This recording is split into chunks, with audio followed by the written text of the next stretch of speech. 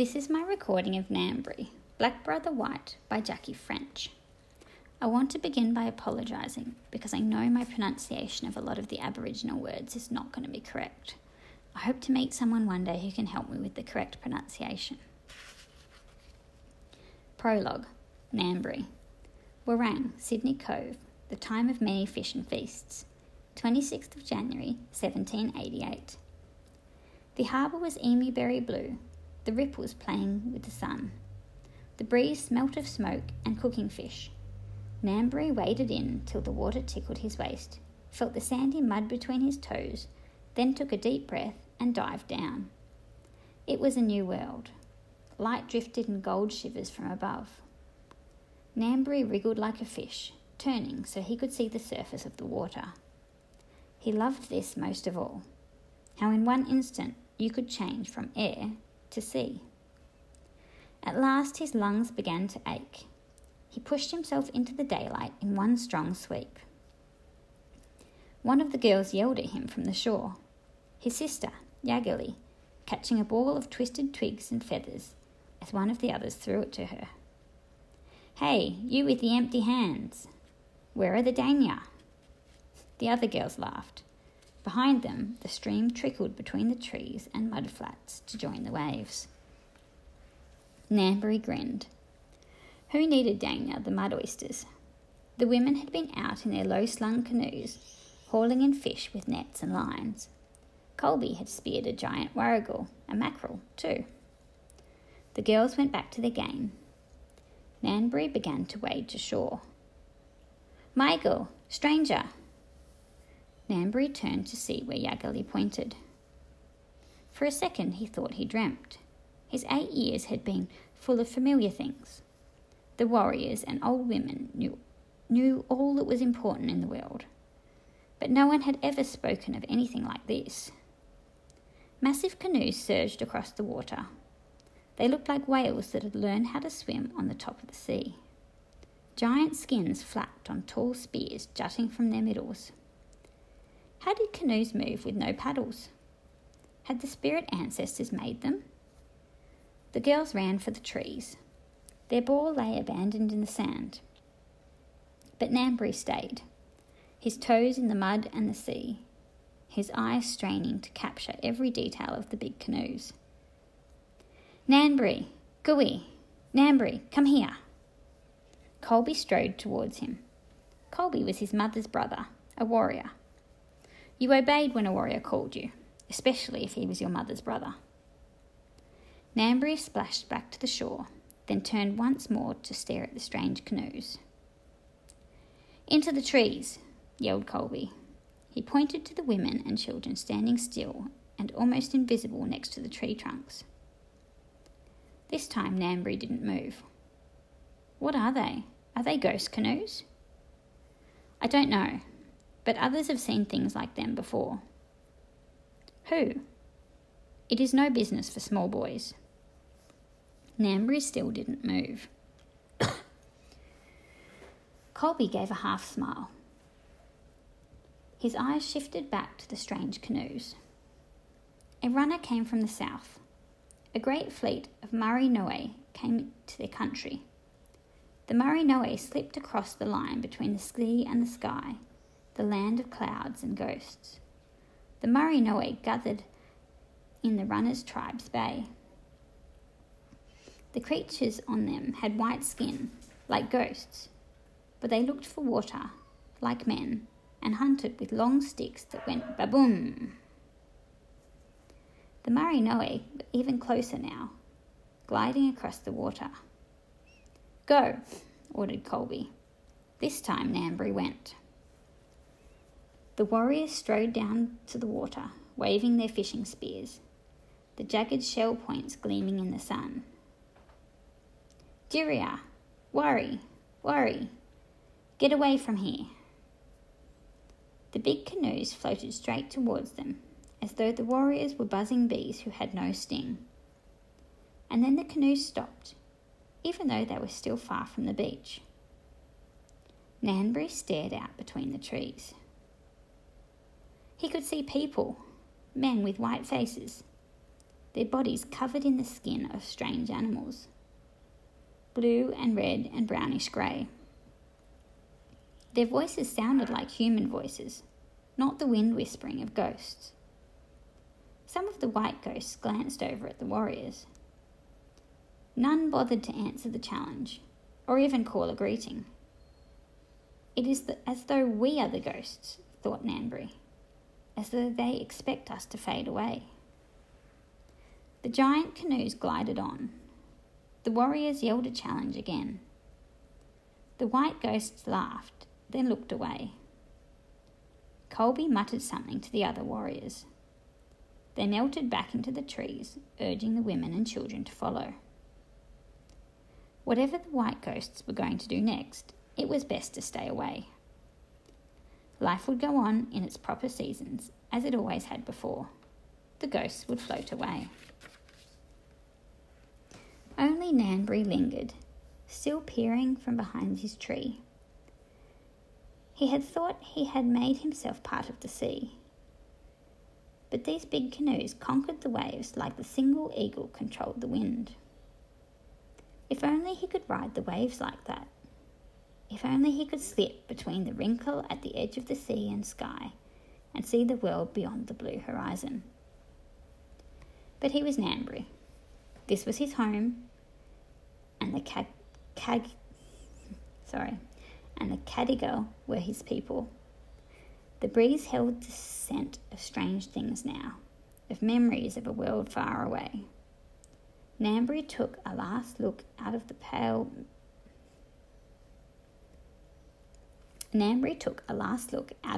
men busy with vast ropes, then ran back to join his family. Chapter 1, Nanberry. Tumbalong, the place where food is found, now Darling Harbour. The time of the thickest bosom fir, smoked fish and fat yams. 13th of April, 1789. The wind snickered between the trees like an old woman laughing. Nanberry drew closer to the fire as around him the shadows thickened into night. The girls and women sang as they hung today's fish up on the lines to dry in the smoke. Though the Murray Noe had floated away, the white ghosts had not. They had stayed through a whole sky full of seasons. Nanberry had expected great warriors to come from such extraordinary canoes. But instead they had been poor, strange creatures, small and hunched over, with pale, pinched faces. The white ghosts chopped down trees.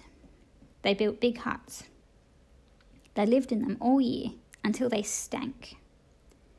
Their women didn't know how to fish, and when they gathered oysters, they threw away the flesh and kept only the shells. The white ghosts stole Cadigal canoes and spears. They tried to attack the Cadigal women, though the women had fought them and run off. They had even made the stream a filthy, stinking thing. Didn't white ghost mothers tell their children how important it was to keep the water clean? How could people be as stupid as these? When they had captured Colby, maybe so he could show them how to build canoes, it had been easy for him to escape. Nanberry had heard the white ghosts had kidnapped Arabanu, a warrior from another clan, and kept him prisoner. But Arabanu was not Cadigal. He might have his own reasons for staying in the white ghost camp. The Cadigal warriors had talked about attacking the white ghost camp, but they had decided to let them be, for now. The land was big. The white ghosts perched on such a tiny part of it. They heard it now, but it would recover when they left. Maybe the white ghost would simply fade away. How could any people live who knew so little about the simplest things, like hunting food and keeping water clean? It was easier to keep away from the white ghost camp. Their hunters made more noise than a mob of kookaburras. Nanberry smiled at the thought of a row of white ghosts huddled on a branch like the cackling birds. Auntie grinned at him. "Are you dreaming of food, boy?" Nanberry grinned back. He was always hungry these days. He hoped it meant that soon he'd start to grow tall as a man. Auntie thrust her digging stick in the dirt near the fire and pushed out a cluster of the sweet yams cooking there. "Stuff your belly, young one. The rest of us are full of fish." Nanberry looked around to check that no one else wanted yams too. This was the best time to eat them. And bungy too. In the blue and gold days before the cold winds came, when animals and roots were fat. But the men had eaten their fill of the badagarang, the kangaroo, from yesterday's hunt. The women and children had nibbled freshly caught fish all day, cooking them on tiny fires in their canoes. There were fewer fish this year, now that the white ghosts hauled up so many in their nets, but there were still plenty if you knew the harbour. Nanberry picked up a yam and juggled it between his fingers till it grew cool enough to bite into. The outside was crisp from the fire and ash. The inside was hot and sweet and good. Auntie laughed. "Look at the boy. He could eat a whale and still want a feast of grass seed cakes and figs." "I think his legs are hollow," said Yaggali.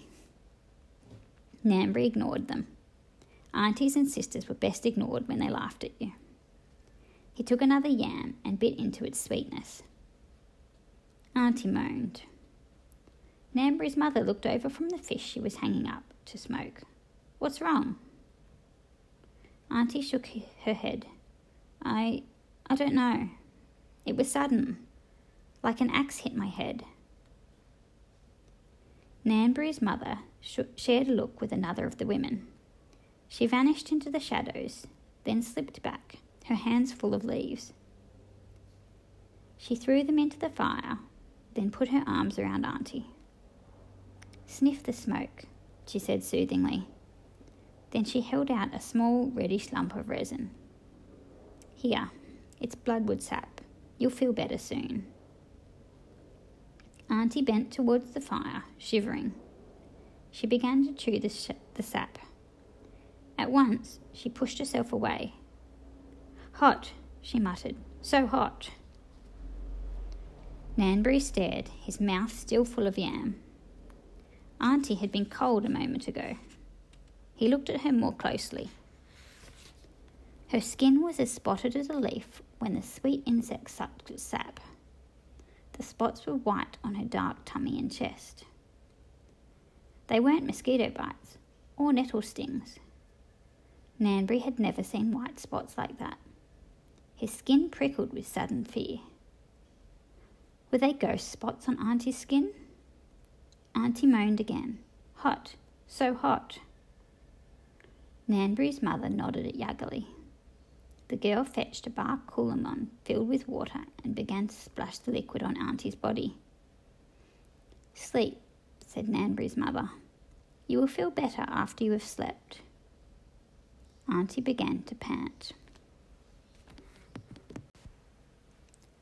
The wailing woke him. Nanberry rubbed his face and peered out of the hut. Auntie's body lay in Mother's lap. Her dead eyes stared at the sky. The spots were bigger now, sores that seemed to weep across her body. It was as though the sores were still alive, while Auntie was now dead. Nanberry began to run towards them. Colby grabbed his shoulder. "No," he barked. "Stand back." Nanberry obeyed. He watched as the women dug a shallow grave and lowered Auntie into it. Around him, the warriors had gathered their spears.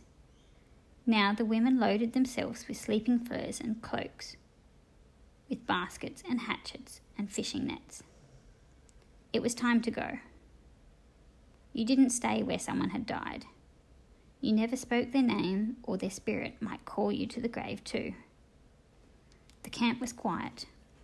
Even the kookaburras had stopped their cackling alarm calls to say that humans were near. No one had seen an illness like this, nor any other that killed so quickly. Nanberry looked at Auntie's grave one last time, the rough soil amongst the shadow of the leaves. "Come, boy," said Colby. His eyes were dark with shock. Nanberry picked up his soft bungy skin rug and his knife. The warriors strode into the trees carrying their spears. The women and children followed. They walked towards the sea, away from the stream and from death, further from the white ghost camp too. Nanberry was glad. They hadn't gotten far when Nanberry's mother stopped. She put Nanberry's baby sister down. She shook her head. "Hot," she whispered. "Hot." The baby began to cry. Her face was flushed too. Her eyes looked red and there was sweat on her skin. Nanberry's grandfather put down his spears and stared at the white blisters on his chest. An hour ago, his chest had worn only his warrior scars and his eagle feather on a string of a twisted hair. Now it looked as though an evil hand had decorated it with white clay. Colby gazed at the rest of the clan one by one. "He is looking for the white blisters," thought Nanberry. "He's checking to see who might have a fever too." He looked down at his own chest and hands, but they were clear. Colby pointed at Yaggali. Everyone else stared at her too. Nanberry could see the raised marks of 3 white blisters just under her chin. Only 3, he thought, but there will be more soon. Yaggali gave a cry. She ran to their mother and put her hands over her face as though to hide from what was happening. Colby muttered with the other warriors. "We need to go," he ordered. "Now, fast, before the sickness spread. We leave the sick ones here."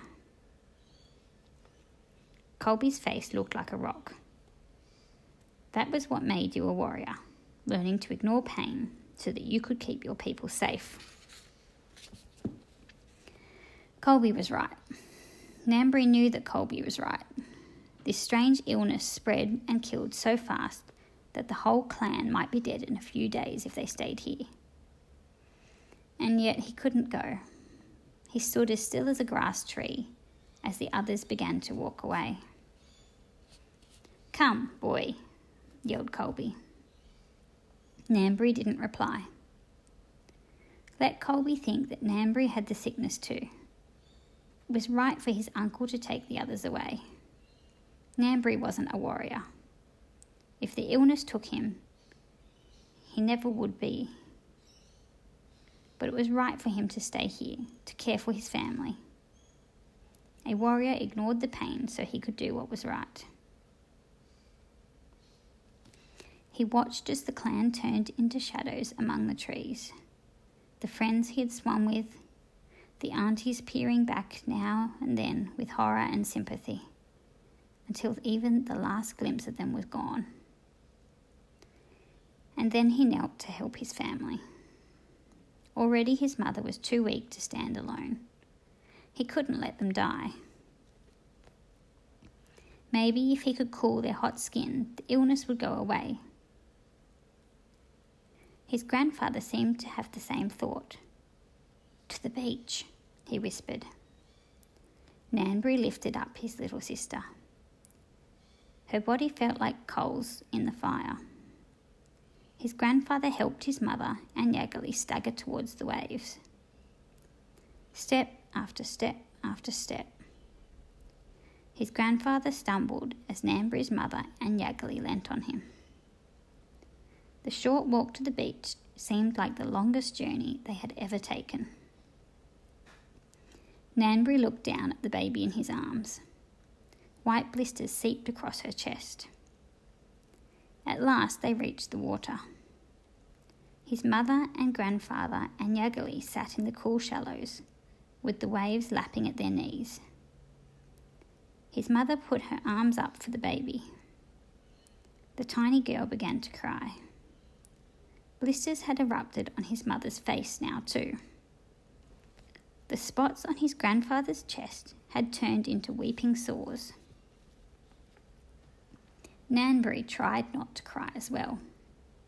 He watched his grandfather bend his head and splash water over his hair, over and over, as though he might beat the fever with its freshness. His mother lowered the baby into the wet sand and let the waves run across her body. Nanberry clenched his fists. The cool water would make them better. It had to. Meanwhile, they needed food. If you didn't have food and fresh water, you died.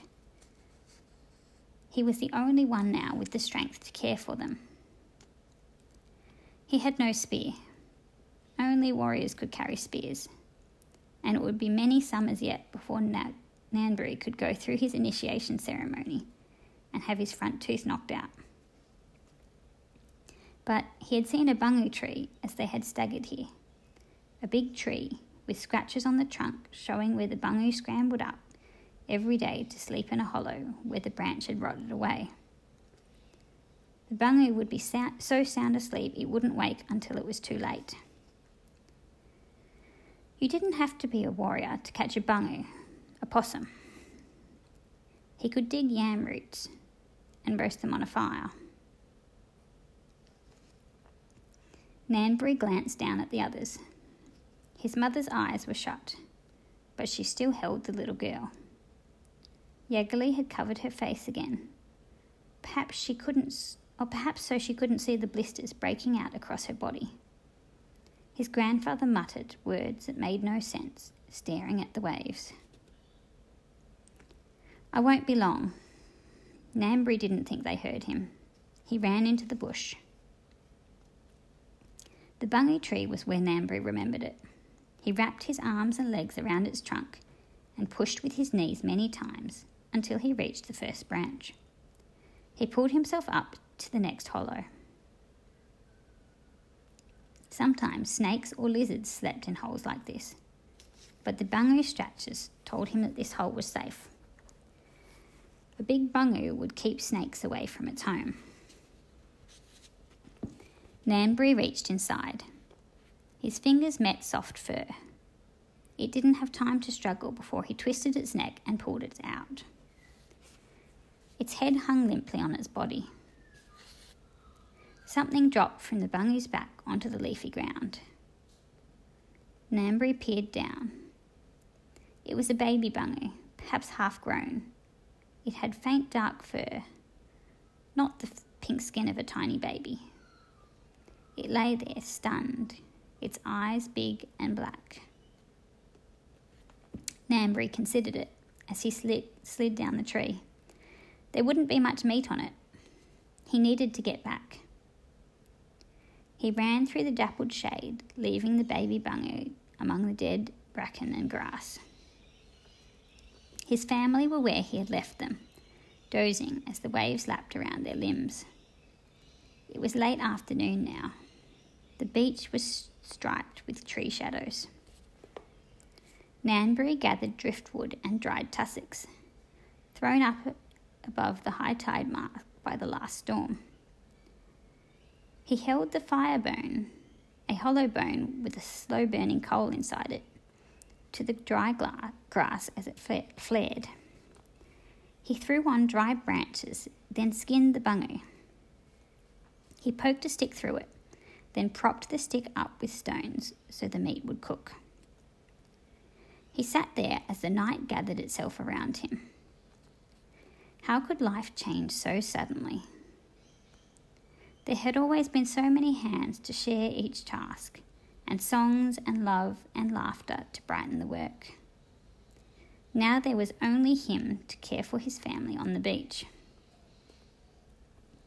All of his life the seasons had come and as they were supposed to. The season of the emu pattern high in the night sky, when the fish swam thickly in the harbour. The season of rain, when the geebungs and five corners fruited and the figs swelled. And the cold days when you knew the shellfish were the sweetest. And the currajong bark was at its most supple for weaving into baskets or fishing lines. Just before the bloodwood sap flowed and the women could soak the lines in it to harden them. When the sun rose higher, it was time to travel up the river to Parramatta, to strip the stringy bark sheets to make new canoes. When the wattle bloomed, the fish swam once more in great families. So many the lines were always heavy. There was a time for the settling of disputes, and a time to go west to feast on eels. A time when the bees wore fluffy yellow pollen on their legs, when you knew that in another season of moons the nectar would flow sweet and pale green when you poked a stick into the honey trees. Everything has its time, he thought. So this was a time of death. The moon rose. He held meat to his mother's lips. He tried to coax his grandfather to eat. Yaggali just shook her head. "Water," she whispered. How could he have forgotten? He hurried to where his mother had dropped her net and took out 2 coolamons. There was no stream near this beach, not even a waterhole, but he'd seen a half-burnt tree hit by lightning before he was born. There would be rainwater trapped there. He climbed the tree and filled the coolamons, trying not to let the water spill as he climbed down and ran back to the beach. The moonlight was making blue shadows under the trees. His father gulped the water eagerly and then shivered. "I'm cold," he muttered. "Cold." Nanberry felt hope surge through him. Had the cold water driven away the illness? He helped the old man over to the fire, then took the water to his mother. She held the coolamon up to her daughter's lips, and then she drank too. The tide had gone out. The waves fell back towards the sea. His mother lay in the wet sand, cradling her baby. Yaggali huddled next to her. Nanberry nestled down in the cool sand. His skin burnt like the sun had kissed him. He slept uneasily, waking every time one of the others cried out in fever dreams. He dreamt that tomorrow the women would be out in their canoes, laughing and singing, the children feasting on the shore while fish smoked in the fires, to keep for the winter days when schools no longer gathered so near the shore. Tomorrow he would swim again, in the soft blue water. Nanberry opened his eyes. The light was like a spear. He forced himself to look around. The sky grew grey, then pink, then a too bright blue. Yaggali had vanished. He struggled to sit up. Why did his body feel like a jellyfish? He peered around frantically, looking for her. Had she run into the bush to find the others, or tried to swim out to cool her body? But even her footprints had been eaten by the waves. "Gumna," he cried to his grandfather. "Wianji," he called to his mother, but they only muttered, their eyes blank, their minds lost in the land of the fever. He looked down at his hands, his arms, his legs. The white blisters covered his skin. He forced himself to his feet. He had to fetch fresh water before he grew too ill to move. He had to find Yaggali. But his legs had turned to whale blubber. He collapsed into the sand.